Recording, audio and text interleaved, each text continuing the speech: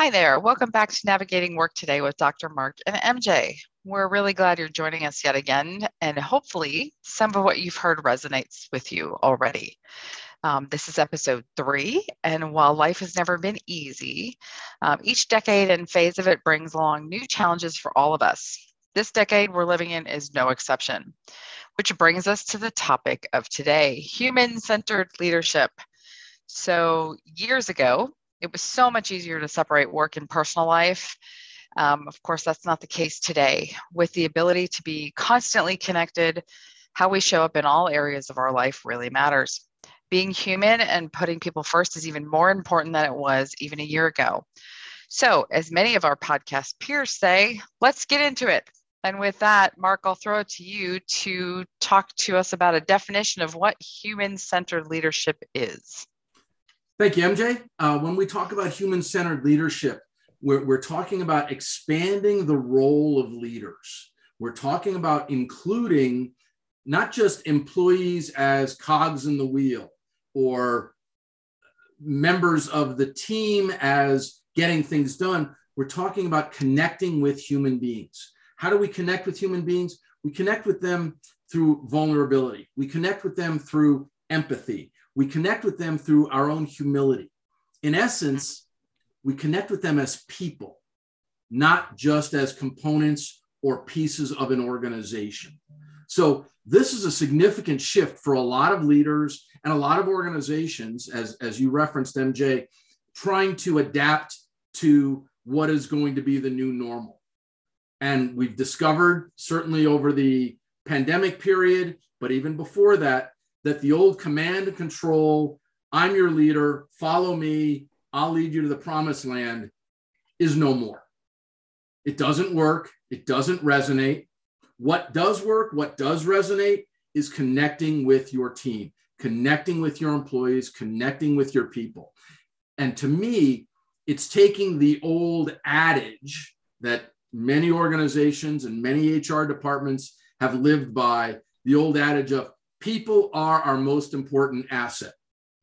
It really means walking that talk, not just a placard on the wall, not just a slogan. So if people are our most important asset, then it's a leader's responsibility to help those people grow. So to me, human-centered leadership is also an expansion of how we define growth in an organization. Yeah, and I think what you're touching on too, Mark, is this idea of, people centricity has been a buzzword in HR for a few years now, and everybody has tried to create the people-centric organization, right? Where the assets are the center of the spokes on a wheel, and then you have performance management and promotion and separation and recruitment and everything hanging off this center focal point of people, which is super good. What I like about this expansion or alternative view around human-centered leadership is this idea that we really have to take into account people's physical, emotional needs. I mean, there are limits to what an organization can support an employee on, but I think during this time especially, we have to start having the conversations with our people. Our people have to start having conversations with us about what they need. Is there a physical accommodation that is needed? Is there a sight or hearing difficulty or something that is a physical ability somebody needs to accommodate for? Or are there emotional things coming up, right? We're trying, like we talked about in our prior podcast, we're trying to kind of re-merge in a different way all these areas of personal and professional and emotionally. It's taking a toll on everybody. Everybody I'm talking to is exhausted for starters, and their energy levels are zapped and they're edgy, for lack of a better word. And I think all of that stuff comes into how you lead your people, how you show up for your people.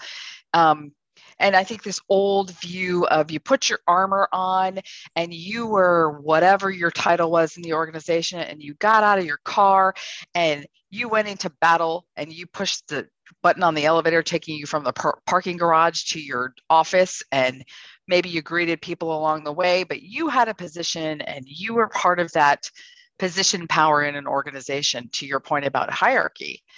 Now people are leaving all that at the door. In some cases, they aren't even leaving their house because they're not going back to work, but they still have a need for connection, community, and to show up however they need to authentically and be supported by their bosses. Mm-hmm. So this is all the stuff that's kind of coming up for me when we're diving into this topic of human-centered leadership. Yeah, and the support from our bosses has really led into a growth area in the workplace, in learning and development, and in leadership around mental wellness, right? There are, as you mentioned, a number of physical issues that need to be accommodated for, need to be understood, and can be worked with and should be worked with. Absolutely. The emotional, social, psychological side is an aspect that leaders hadn't been expected to meet. So in essence, I see human-centered leadership as an opportunity for leaders to evolve, to go beyond their technical knowledge, their tactical knowledge, to go beyond a transactional relationship with a lot of their employees into a more connected relationship with their employees. We know more about them, they know more about us. So a leader's humility, a leader's vulnerability, a leader's willingness to say, I have flaws as well. We are all flawed. We're all going to make mistakes, but I still have your back. I'm still going to support you. And it does get into another realm where I think we're trying to work our way through of, as you described, understanding somebody's needs and trying to support those needs, but also asking employees to be able to express those needs, because that's something that had been pretty much tamped down, right? Leave home at home, don't bring your home life into work, etc.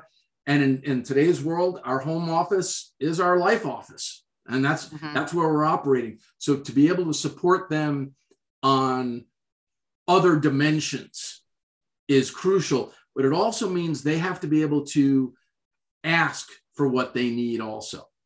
And many employees, that is a bridge too far right now. They're not comfortable making that request. Why? Because the leader hasn't created an environment that feels safe enough, that feels like, if I bring this up, if I ask for this accommodation, or if I ask for support, will that be viewed positively or will it be viewed negatively?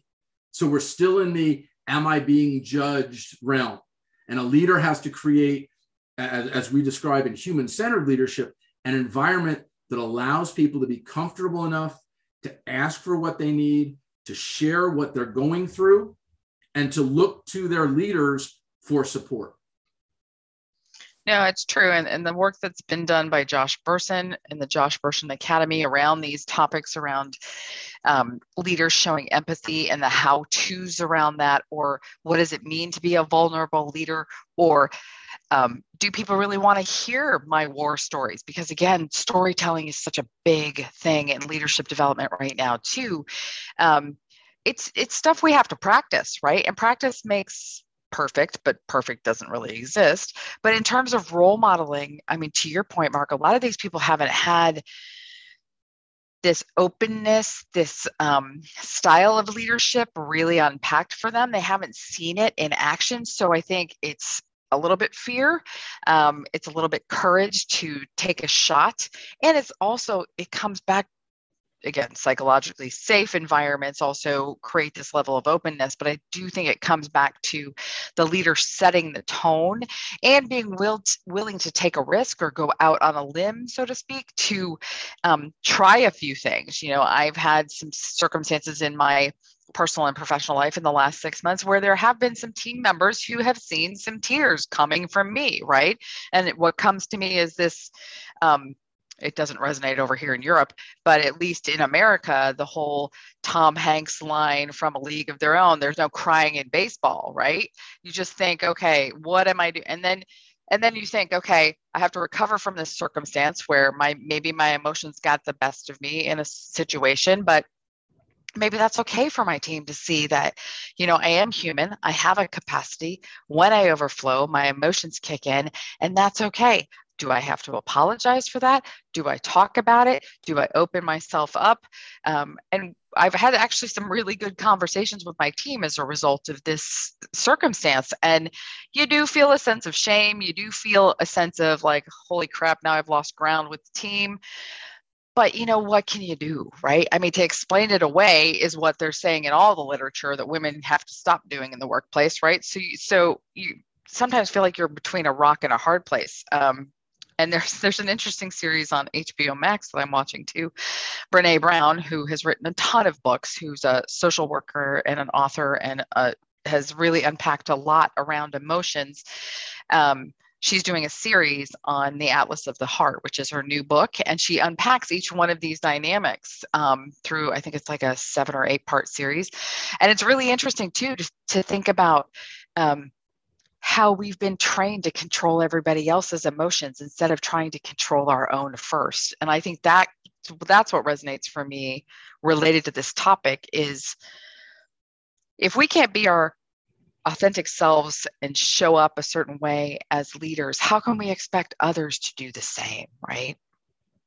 That is the key question, right? How do we role model being both genuine and flawed at the same time, which everybody is?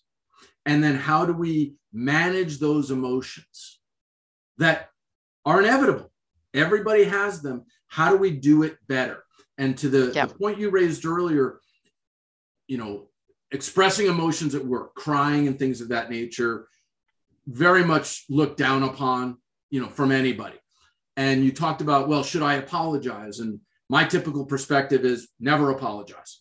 You might acknowledge it, but I'm not going to apologize for what I'm feeling because what I'm feeling is valid.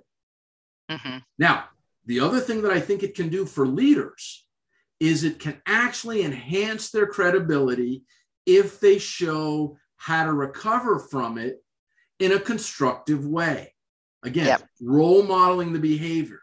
You can have the blow up, you can have the tears and acknowledge it, address it, recover from it, and move on. So it's not a showstopper. And I think that's a lot of what we've seen, at least I've seen in many work contexts, where an emotional blow up is a showstopper. It ends the meeting, it ends the conversation, people go to their respective corners, everybody's kind of in their own head trying to figure out, what should I say? How do I apologize for this?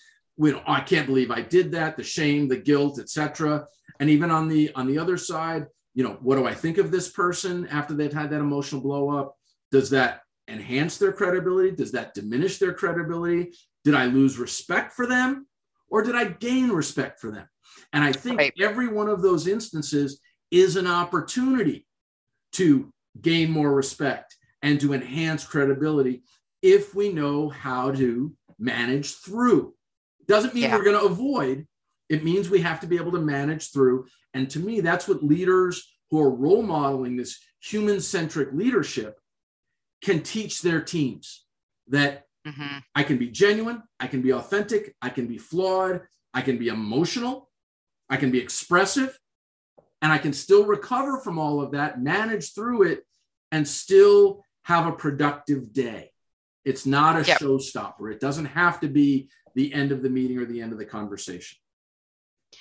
Well, I think that comes from, some actionable elements too around like a growth mindset. When you're in those situations, you grow from the experience, right? You take what you can, learning from that experience, and you move on. And I'm sure 20 years ago, I would have just left the room and gone and cried in my car, which left this gaping open-ended sentence in the room, right? Of like, okay, where's the punctuation? Where'd she go? Do we go after her? What happens? It's kind of like,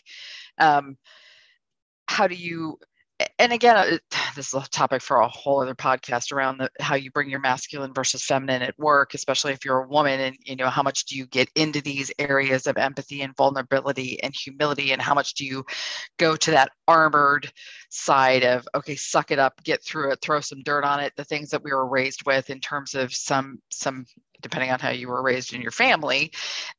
It's kind of interesting how this all comes together, but I think listening and caring, super important, key components, having a little bit of courage, always welcome, I think. But you learn from all this stuff, right? And I think when your team sees you actively engaging, actively learning, telling your stories, showing up for them, they can also start to do that too.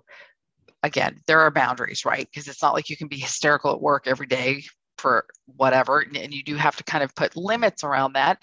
And I also think that, people sometimes will play around with those boundaries if you open up too much of a door to have everything be more like a Montessori school at work. I mean, at the end of the day, we're there to get stuff done, to deliver for our companies, to deliver against project team guidelines, mandates, quarterly reviews, whatever the structure is.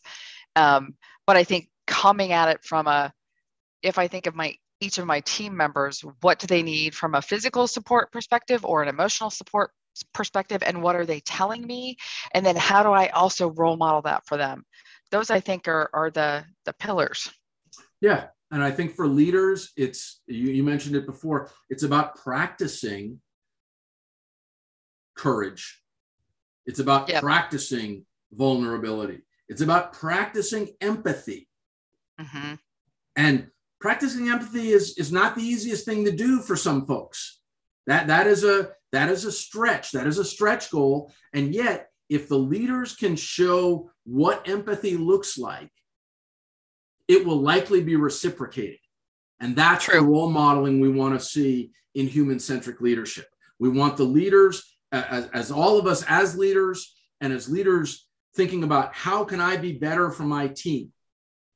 It's demonstrate it, role model it, be okay with vulnerability, be okay with being flawed, because everybody is. Again, the goal isn't perfection. As you said, we all have deliverables, but it's all under the guise of growth for the organization, for the team members, and for the individuals. And part of that growth has to be at the human level also, not just at the revenue level. And I think leaders who practice it, right? It's about trial and error. There's not a magic checklist or script that a leader can follow every time and be correct. It's about that openness. And as you said, and I know we've talked about this in the past, and it keeps coming up on a regular basis for me, the importance of courage. That the fear really keeps us from trying. And I think trying is exactly what we want to see from ourselves, from our leaders, from our team members, and for leaders who are willing to try, willing to experiment, having the courage to try and maybe fail. But as you said, it's not try and fail, it's try and learn. Mm-hmm. And if I learn, I get better next time. And as long as I'm not repeating the same mistakes or repeating the same script that's not working, then I am learning. And I think as leaders learn how to be more human-centric in their communications, in their decision-making, in their relationships with their team members, with their peers, even with their bosses, I think that sets the example that other people in your organization and other people on your team can follow.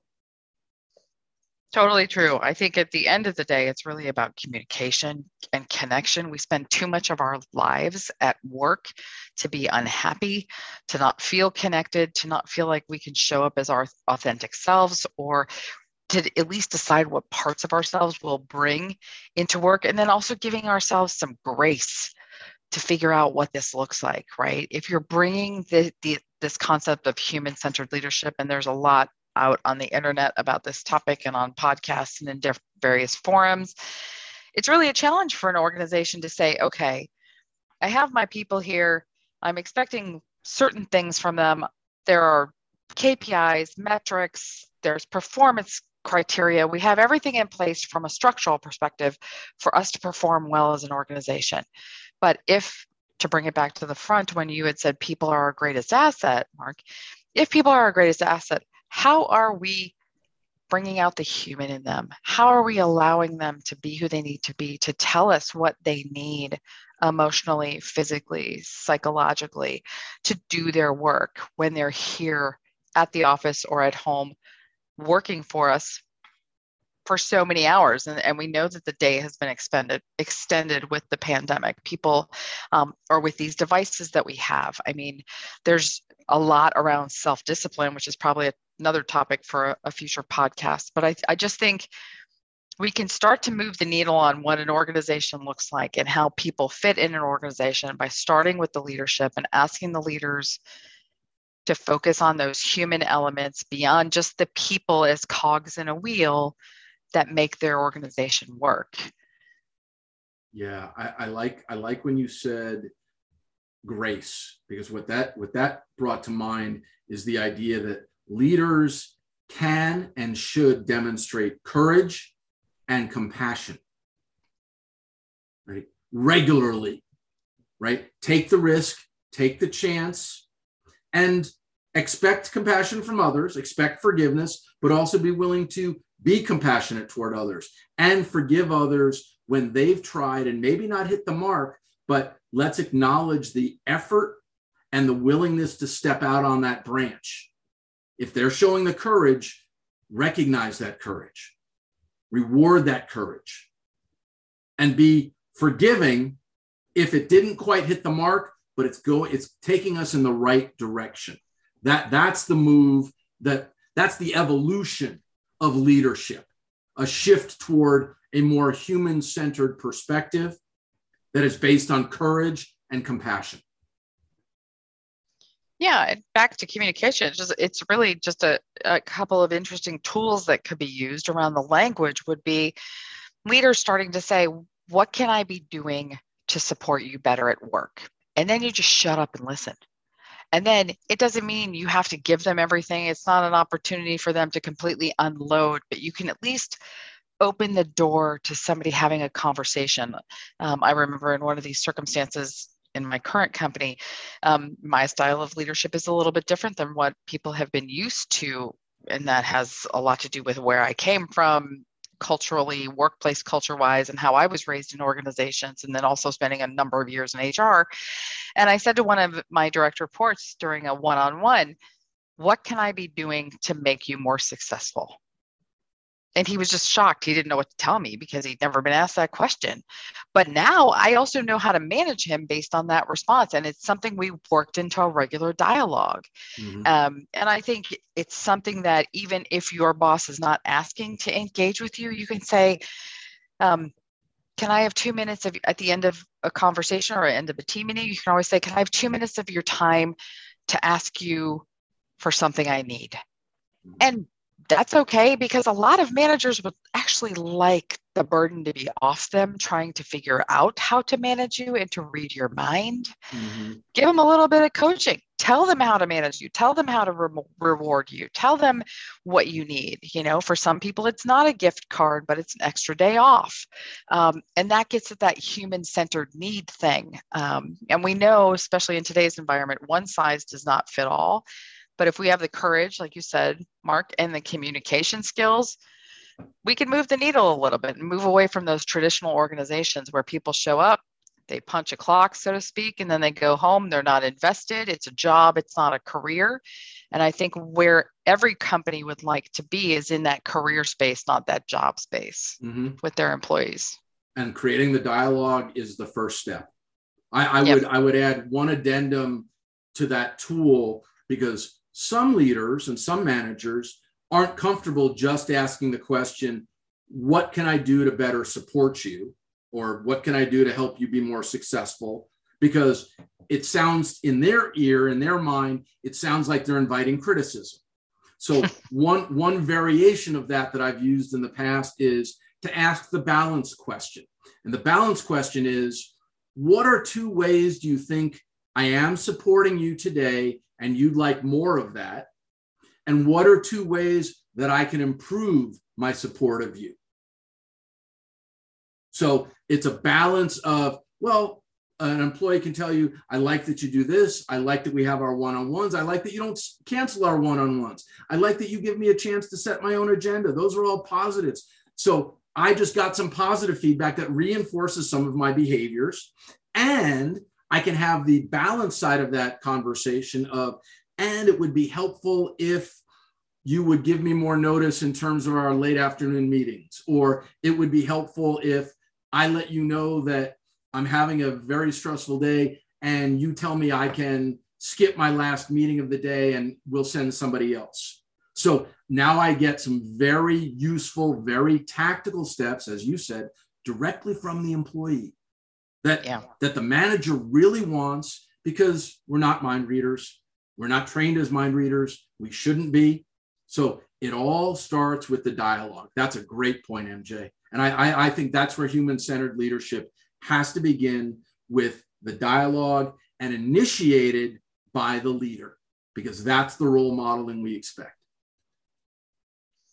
So let's see where this goes, because this is sort of a hot topic in the HR world. Let's see if this does start to permeate organizations and we hear more and more about the approach to this. And, we see that people are really adopting this model, versus the 9,000 other leadership models that are out there, starting with not only the people-centric approach, but the human need component of this. So I'll be curious to see how this moves the needle on leadership development, and see how, maybe in a couple months we can update something on the progress that we've seen, or case studies that are coming out on organizations that are adopting this, because we will probably have to do something a little bit different, because the market is definitely shifting from being company focused in recruitment to candidate driven. So if the candidates have a little bit more control and a lot more choice in where they work, maybe this type of leadership is something that could be a game changer for some organizations. So